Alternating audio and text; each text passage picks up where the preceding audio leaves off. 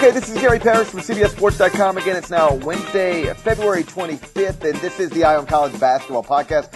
I'm joined for this edition by Jerry Palm. He, of course, is the resident bracket projector at CBSSports.com for the CBS Sports Network, which means he's overwhelmed this time of the season. So, Jerry, I appreciate you being here. And what I don't want to do with your valuable time is just pepper you about bubble teams, who's in, who's out, because that typically bores me, if only because it changes so quickly. So let's skip all of that today for the most part.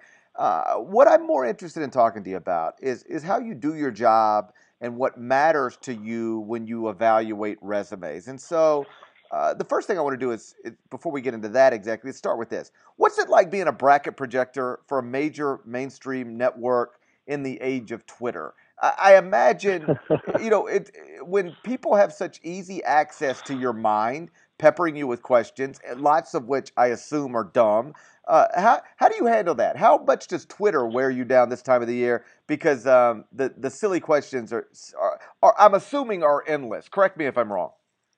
No, they are. I actually enjoy that part of the job. I enjoy being on Twitter.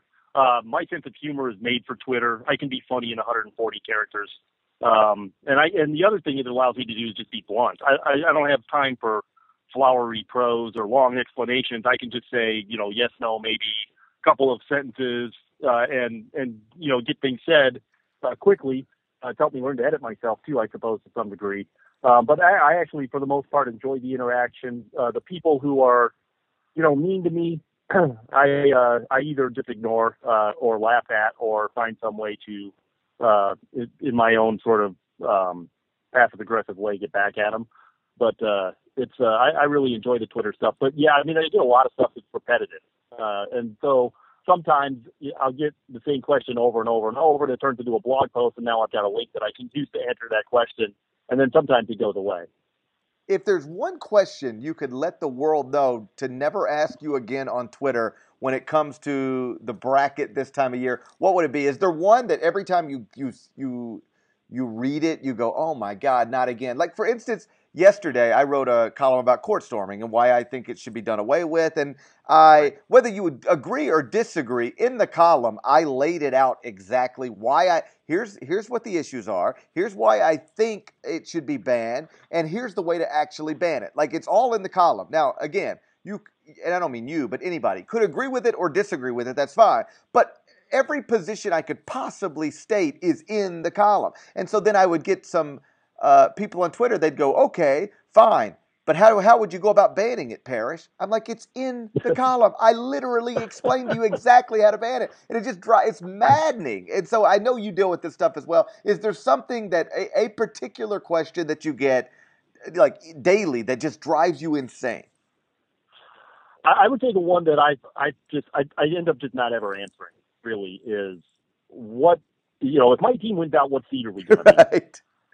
And the reason for that is because seeds are relative. You don't really control your own destiny when it comes to seeding, unless you're at the very top of the bracket where you're talking about the difference between a 1 or a 2, but you're talking about, like, just for example, I think the most recent one I got was from like an Indiana fan. Well, if we win out, or if we win 2 of our last 4, what's our seed going to be? Can we be a 5? It's not up, the seeding is relative. Yes, you could be a 5. You could also be a 7 or an 8. And, you could be a 4. It just depends on what some of these other teams do. And I guess that's the thing where I find myself sort of beating my head against the wall is when people are asking about seeding, because seeding is really the one thing that a team just flat out has no control over, because you can do the best that you can do, and then teams around you are going to do what they do, and you sort of land where you land. I know. I find myself every time I go on a radio station around this time of the year, even though I'm not a bracket projector, you still end up in these conversations about, okay, what does Texas need to do to ensure they're in the field, or what is Texas? And it's like my answer is just always, it depends. It depends. What you think Texas might need to do on February 25th might end up being plenty, might end up not being enough. Like, it's all determined by what else is going on around the country. I don't understand why that's so hard to grasp for a lot of people, but it quite clearly, because I get the same questions, it's difficult to grasp for a lot of people. I know why it is hard to grasp, because fans are only looking at their own team. Yes, they don't have a big picture view. They've got a very myopic view of the world, and it's all through their own team sides, so that they don't think that anybody else matters, when in fact everybody else matters. And the seeding question, I mean, it's the bottom of the bracket question is pretty similar. Like, what do we have to do to get in the tournament? My answer is always win your conference tournament. Right. That's the only sure thing. You might do other things, and it may be enough, but it doesn't depend on you. You know, it depends on what other teams do. You might think you've done enough, and then St. Mary's wins the West Coast tournament, and it's not enough anymore. You know, so that's just how it goes. Yeah, no, you touch on something interesting, that people only look at what they look at, and whereas you are looking at everything. And on a smaller scale, you know, when it comes to the top 25 and 1 every morning, like, I'm looking at everything. And so and then the comments come from people who don't look at everything. I always told people this: before you start yelling about who should be in or out of the NCAA tournament, sit down and put pen to paper. Like, fill out a bracket, because you look at some of these teams and you'll go, how is that team in? Well, because you have to have Right. 68 teams. So like that, and I run into the same thing with the top 25 and 1. Like this morning, I don't know where I have North Carolina. I think in the 20s, right? And so immediately I get people going, how is North Carolina even ranked? Well, have you tried to rank 26 teams? Go try to find 26 that deserve to be ranked over North Carolina. Even if North Carolina is disappointing and or struggling, they're still probably one of the top 26 resumes in the country. And so I find that to be true, what you're talking about with the bracket, exactly the same with the daily rankings. Like, people, well, how is this? I had one a few weeks ago with some team. They were like, how is this team ranked 9th? And I said, okay, find anybody below them that you think should be ranked ahead of them, and then we'll talk about it. Well, I see your point. Yeah, same thing. So here's I answer questions like that sometimes too. It's like, well, how can so and so still be a 2 seed? It's all right. Name the 8 teams that are more deserving. Right. Yeah, and then if you've got 8, then we've got something to talk about. But but they only just see it. You know, they don't see big picture. Fans don't see big picture, and that's I understand that. But sometimes, and I guess in a way, it's my job to show them the big picture. Right. No, I run into that all the time. It's exactly the same answer. Okay, well, how is this team in the top 10? Find me 10 teams that were more deserving to be in the top 10. And if you can name me 10, then we'll talk about it. But if you're just saying that's not a top 10 team based on your invented idea of what you think a top 10 team ought to be, then we're wasting each other's time. I'm curious about this. How do you handle teams like Northern Iowa and Wichita State? Not necessarily Northern Iowa and Wichita State, but teams like them. They're both clearly good. The computers tend to like them, but neither can possibly have a resume that looks like a good Big 12 resume or a good ACC resume because of a lack of opportunity to stack so-called quality wins. So when you're looking at teams like that, how do you balance things? Like, how do you go about comparing a Northern Iowa resume to an Iowa State resume? It's a hard thing to do. Yeah. Because, like you said, the opportunities aren't just there. And it's a hard thing for the committee to do. And you have to keep in mind that my job is to predict what the committee will do. So I try and look at things through what I perceive to be their eyes, as opposed to my own opinion of these teams, which would probably be different. I would imagine if I was on the committee, the way I would vote would be different than what I do for my own brackets, because I'm trying to predict what they'll collectively do. But and that's as much art, if not more, than it is science. But so for a team like Northern Iowa, I think you have to kind of focus on their non-conference schedule, because that's where they make their bones, right? I mean, that's where they're going to prove themselves. And actually, Gonzaga is probably the team like that gets the most attention, because they're fighting for a number 1 seed. And you wrote about this very well earlier this week. If Gonzaga finishes 33-1, they're not going to have the high number of quality wins that a team like Villanova is going to have, or a Wisconsin is going to have, or maybe even an Arizona, who is the only team to beat Gonzaga, is going to have. Gonzaga will have done everything that is reasonably could be expected of it. Their only loss would have been in overtime to a team that would be favored against every team in the country at home, with one possible exception. Right. And I think that you've got to reward that. There was really kind of the same argument with Wichita State last year. If they're undefeated, it needs to be rewarded. So teams like that, I think the committee actually holds those teams to a little bit of a different standard. If you dominate your league, that's important. I mean, you can't lose in your league. You know, if you're going to be a higher seed for these teams, you really can't lose in your league unless you've got a situation like the Valley with 2 teams this year where you're going to have to play each other a few times. But so Gonzaga is really an interesting case. Northern Iowa, I mean, I think, again, you make your bones outside the conference. You make your case outside the conference, and you go into your conference and dominate.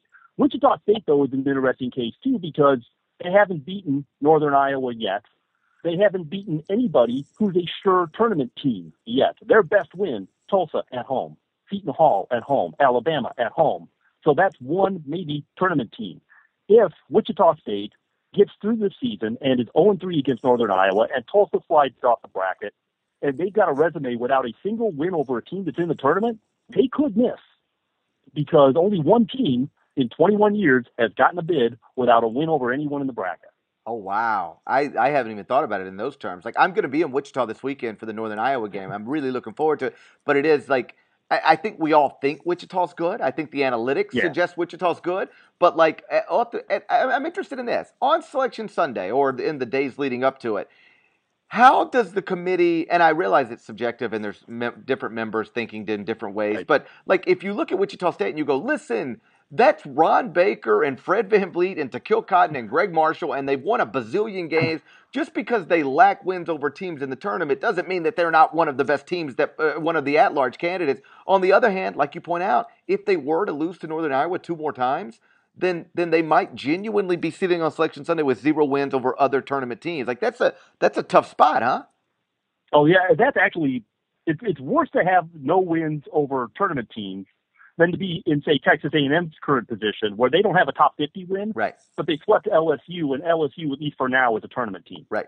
So they've got wins over teams in the field. It's more important that, the top 50, we talk about top 50 a lot, because that's basically the at-large pool, even though a few teams outside the top 50 will make it, especially in the 68-team era. But if you don't have a win over a team in the bracket, I mean, literally, one team in 21 years has made the tournament without a win over a team in the bracket. So, that's kind of like proving conclusively you can't play against tournament quality opposition. Now, Wichita State won't have the number of opportunities that a team like Texas, for example, would have. Sure. But, if you're if you've played 5 games against tournament teams and you're 0-5, what do you have to hang your hat on? And yeah, they've got Ron Baker. They've got Fred Blaine. I mean, I watch them play. I know they're a good team, which is why I think this conversation is going to be moot after Saturday. I think they're going to win. Yeah. They're going to beat Northern Iowa at some point. But, you got to have these conversations now before they're no good. But that's an example. I mean, you can have a star player or two, but if those star players don't get you the kind of wins that you need to make the tournament, then you don't make the tournament. Wow, that's interesting. That you know what, I might steal all of this and use it on television tonight, because I don't think that Wichita State fans were apoplectic when I'm on the radio in Wichita every Thursday morning early, and this conversation just came up out of happenstance. And I just kind of threw it out there as part of the conversation, and I had a week of basically Twitter flames from people in Wichita who couldn't not accept that concept. It's like, look, I'm not saying this is going to happen. I know you're a good team. I'm sure you'll beat Northern Iowa at some point. I mean, I believe in that. But you also have to understand this is your worst case scenario. If you can't find a way to beat Northern Iowa, there may not be a case for you to make the tournament. Wow, that's really, really interesting. Let's go back to Gonzaga for just a second before we move forward. I wrote that column. I appreciate what you said about it. I felt good about it when I filed it. I felt better about it when you sort of confirmed it on Twitter, like, okay, yes, I agree with this. My view was basically, if you schedule aggressively and you're obviously good, and then you go 33-1 with a lone loss in overtime at a top 10 team, you've done everything you could reasonably be expected to do, almost regardless. And I recognize that we started this conversation talking about how, it's all relative to what other schools do. But I just sort of, almost regardless of what happens or elsewhere around the country, Gonzaga at 33-1 should be a 1 seed. We're going to give one of them to Kentucky. It looks like Virginia is going to be another right now. And then I think Gonzaga could end up with the 3rd or the 4th, almost regardless of what Villanova does, Wisconsin does, Duke does, so on and so forth. Is that a safe assumption that if Gonzaga's 33-1, let the rest of the country play out however it needs to play out or wants to play out, or whatever happens, Gonzaga 1 seed, book it? I think so. Yeah, I think so. And I think that the committee has shown that in the past. I mean, and that's kind of how I'm trying to predict what the committee will do, is sort of based on what they've done before, pattern of behavior type of stuff. Here's the kinds of things that they've rewarded before. And so this is kind of what I expect them to reward now. And I think Gonzaga sort of falls into that same category as Wichita State a year ago, the difference being that Gonzaga lost a game, but it's the game that they lost that makes it a similar scenario. They're basically 1 point from undefeated at 33-1. And that 1 point came on the road in Tucson. So, I think that's that's a 1 seed resume. Now, Villanova, if they win all the way out, is going to have more quality wins. They're not going to have a bad loss either. At Seton Hall, back, when Seton Hall was playing better at Georgetown, they just got destroyed there. But yeah, I still think that Gonzaga belongs on that top line at 33-1, and I'm kind of like with you, let the rest of the country play out. And I really don't know that there's another team now other than Villanova that could really make a compelling case that's dislodged them from that front line. Duke and Virginia, because they don't play again in the regular season, went all the way out to the ACC. You might have two number ones there. But Villanova, Gonzaga, to me, that right now, that's your short list of 1 seed teams. No, nobody's talked about Villanova at least not in terms of mainstream college basketball conversations. Agreed, completely. I don't even hear from their fans, really. And, it's funny because, I'm sorry to interrupt you. No. Wisconsin fans have been killing me for 3 weeks about Gonzaga. Why aren't we ahead of Gonzaga? And why are we in Kentucky's bracket as the top number 2? Now, I've never once had Wisconsin as the top number 2 in my bracket. They've always been I've been tempted to say, and I haven't really said it, and it's no longer, now that they've lost to Maryland, it's a little bit of a moot point, but my thought was you're chasing the wrong team. Villanova is ahead of you. Wisconsin is hurt by, they didn't get great wins outside the league. Oklahoma and Georgetown, neutral board, nice wins, lost to Duke at home. But in the league, there's 7 other Big Ten teams that are tournament contenders, and they've played one of those 7 home and home, and only 1 game each against the other 6. So their conference schedule is as weak as you can possibly have it in a down year in the Big Ten. So that's holding them back too. But they were chasing the wrong team. They were comparing themselves to Gonzaga when they should have been comparing themselves to Villanova. But the funny thing is, Wisconsin fans are killing me about Gonzaga. I haven't heard one word from a Villanova fan comparing their team to Gonzaga. Not one in this whole time. And so that surprises me a little bit. Not hearing from Villanova fans about that, but maybe, they also understand. I don't know. Maybe they have a better understanding, or maybe because it's Villanova, they don't care as much. I don't know. But Wisconsin fans have been killing me, and Villanova fans have been silent. It's been the same way for me. When I wrote that Gonzaga column, what I heard, the fan base I heard from most was Gonzaga fans. That makes complete sense. Outside of that, it was Wisconsin fans, just furious that how could you say, if Wisconsin wins out, then Gonzaga doesn't deserve a 1 seed over them. And, whatever. The loss at Maryland might have, I don't know, it ended that conversation, but at least quieted that conversation for a little while. But with Villanova, here's the thing I think they run into. No future lottery picks, so we don't think of them as having the star player. They play in the Big East, and with all due respect, that takes them a little bit off the radar because of their television contract situation. Beyond that, they don't have an obvious first team, second team, All-American type of guy on the roster. Just a bunch of quality guys. And so great team. But my God, you look at the and how about this? I don't even know if they're as good as Wisconsin. But when you look at their resume, 6-1 against the top 25 RPI, 9-1 against the top 50, no losses outside of the top 75. That is very. If they close strong, really good. That's a really good resume. Really good resume. Yeah. I did hear from a Villanova fan this morning, now that I think about it, asking me if the Wisconsin loss meant that Villanova had a shot at a 1 seed. And my response was Wisconsin didn't have to lose. Right. To me, they were already ahead. So and Villanova, if they, the Big East had a great year this year, and I think that's actually one of the pleasant surprises of this season was that the Big East had such a strong non-conference season, that they've had such a strong year, that they had so many tournament contenders in a 10-team league. They're not the Big 12. But it's been the second best league all season long, and Villanova is really doing a great job both within the league and outside the league. And I don't know how. I know they're not getting much national attention for many of the reasons that you just pointed out. But that's a really good basketball team. Really good. I'm curious, how often do you run into when talking about last year Wichita State as a 1 seed or Gonzaga presumably this year as a 1 seed, when it's a school from a league like one of those leagues? I hear this all the time. Particularly when I wrote this Gonzaga column. They go, okay, Gonzaga was a 1 seed a couple of years ago, and they lost early, and so they never go to a Final Four, so they don't deserve to be a 1 seed now. How often do you run into people using things like never been to a Final Four, lost as a 1 seed 3 years ago, so shouldn't be a 1 seed now? It seems like this logic which is obviously flawed for obvious reasons, but it's only applied to the Gonzagas and the Wichita States of the world. In other words, when Kentucky in 2010 loses in the Sweet 16, or the Elite Eight, rather, nobody says Kentucky shouldn't have, Kentucky shouldn't have been a 1 seed because they just lost in the Elite Eight. But if Gonzaga, just trust me, if they get a 1 seed and lose in the Sweet 16 this year, people are going to use it as evidence that they shouldn't have been a 1 seed. Why do you, well, first, if I don't want to assume anything, do you hear from people who somehow conclude that what you do in the tournament dictates whether or not you should have or shouldn't have been something on Selection Sunday? Do you run into that all the time? Yep. Oh, yeah. And people use history to try and justify the current season. And, right. And I always just say, look, your past is your past. You're judged on this season. You're not judged on what you did in the tournament last year. You're not judged on the number of national titles or Final Fours. You're not judged on star players or star coaches.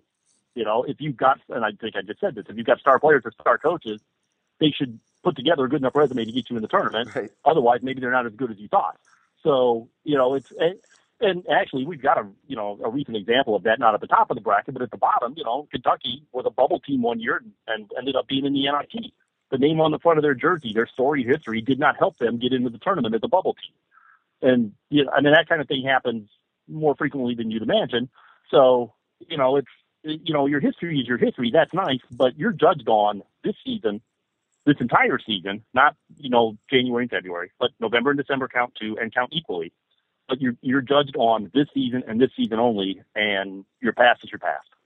And what happens in the tournament doesn't have anything to do with where you were seated on Selection Sunday. As soon as Wichita State lost last year, although I do think they were mostly given respect by the college basketball community for playing Kentucky to the buzzer, I did hear a lot of. It was a great game. It was a terrific game, just fabulous. I was courtside. It was awesome, but. They go, okay, see, Parrish, I told you Wichita State should have never been a 1 seed. And I go, okay, What about Virginia? Should Virginia have been a 1 seed? They lost they lost before the Final Four. Does that mean the same thing for Virginia that you think it means for Wichita State? And then of course they get they start stuttering and stuff. They don't really know how to respond to that. But I've just always found it comical that it's basically elitism. Yes, it's that standard is held to Wichita State and to Gonzaga and to St. Joe's once upon a time, but it's not. That's not the standard that anybody else applies to any other power conference schools. If you a power conference school, you get a 1 seed, you lose in the Elite Eight. Hey, what are you going to do? It's the tournament. Sometimes stuff happens. But if you're Wichita State, Gonzaga, you lose in the Sweet 16 Elite Eight. People use it as some sort of rationalization that you didn't deserve what you got, which is just bananas to me. But we'll run into it again this year if Gonzaga doesn't make the Final Four. I assure you. What's funny is I think Gonzaga as a 1 seed, they didn't make the Final Four, but the team I think that did make the Final Four from that region was Wichita State. Right. As a 9 seed. Right. No, it's just it's so clearly flawed logic, but I hear it damn near every day. Here's the thing. Yeah, go ahead. The regular season is a marathon, and the tournament's a sprint. Yes. And some teams are built for the marathon, and some teams are better built for the sprint. Well, the other thing I try to tell people is that, in that NCAA tournament, things just happen sometimes. Like the best teams don't always advance. People. I don't know how many people remember this, but when Gonzaga lost as a 1 seed, you know why they lost, or at least one of the reasons they lost. Wichita hit 12 3-pointers in a 40-minute game of a single elimination tournament. So sometimes, just the better team, the team that really was the best team in the country, sometimes they just lose early in a 40-minute single elimination tournament. Again, if we're playing the NBA playoffs, 7-game series, this stuff would be much easier to predict. But, because the luck factor is so lessened. But with the way we do this event, then 1 seeds can lose. They don't always lose, and sometimes none of them lose, like 2008, but they certainly can lose. The last thing before, and reasonably lose, I guess is my point. The last thing before I let you go, I'm curious what you do with, again, not necessarily Murray State, but teams like Murray State, running away with the OVC. They're 24-4 overall. They're 14-0 in the league. Still, RPI in the 70s, no top 75 wins. If a team with a resume like this loses, say, in the title game of its conference tournament, then what? Are they just screwed, even though they've had a terrific... They are, yeah, I think so. Yeah, because again, who have they beaten? Right. And that's the thing. It's, Middle Tennessee, they made this mistake with Middle Tennessee. And the committee, by the way, is still learning how to deal with, these extra teams. And I think finding out that even adding 3 more teams, the quality is significantly less. Plus, you've got about a dozen teams that all look the same. So they, especially the first couple of years, put teams in the field with the kind of resume they would have never even thought about. prior to 68 teams. And Middle Tennessee was one of them. They had a gaudy record. They hadn't beaten a soul, and they got into the tournament and got bounced right away. It's just, if you haven't shown that you can beat somebody, then why are you? I mean, that at some point, don't you have to show that you can beat somebody? And so Murray State got run off the floor by Valparaiso this year. That's one of their losses. Okay, so they don't have a win over anybody that's tournament quality. And Valparaiso, who may not make the tournament, maybe they will, but Valparaiso ran them off the floor. So if Valparaiso is, with a similarly gaudy record in a similar league, is not an at-large team, how could Murray State be an at-large team? The counter argument would be, and I agree with what you're saying, and I understand what you're saying, but how would you respond to this? Hey, I hear you. There's no quality wins there. There's some bad losses there, like Houston, Portland. But, Jerry, you got to understand, we at Murray State haven't had an opportunity to play anybody good since Thanksgiving. I understand that. Yeah, so now what? And that's in a sense, that's similar to the arguments for Gonzaga and Wichita State, although they're able to find ways, in part because they're in better leagues, right, in part because of what they have built, find some better games. There's some TV appeal to them. Yeah, I understand. I understand you can't get the games that you want. If you've got few opportunities, you got to take advantage of them. Yeah, or you've got to go on the road. And some of these teams, they don't want to just play a bunch of road games against good teams that they know that they're going to have trouble winning. But if that's what you've got to do to get the kinds of teams on your schedule, you need to prove yourself. Then that's what you've got to do. I understand scheduling's not fair in college basketball. I completely get it. But you've got to at some point prove that you can beat tournament quality opposition, and you've got to get those teams on your schedule one way or another.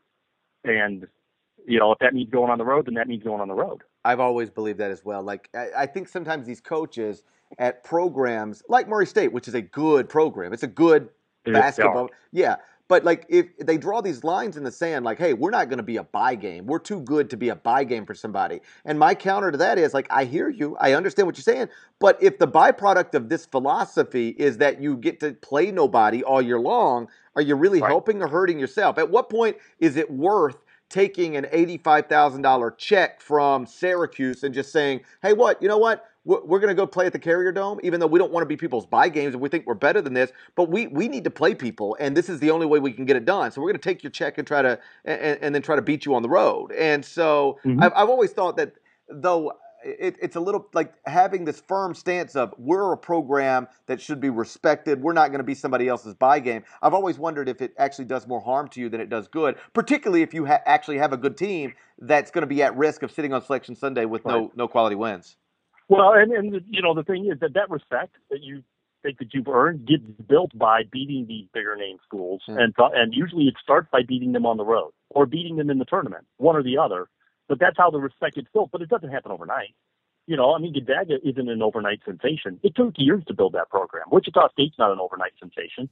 It takes a while for that respect to build up. You've got to have success to build that respect up. The success comes hard.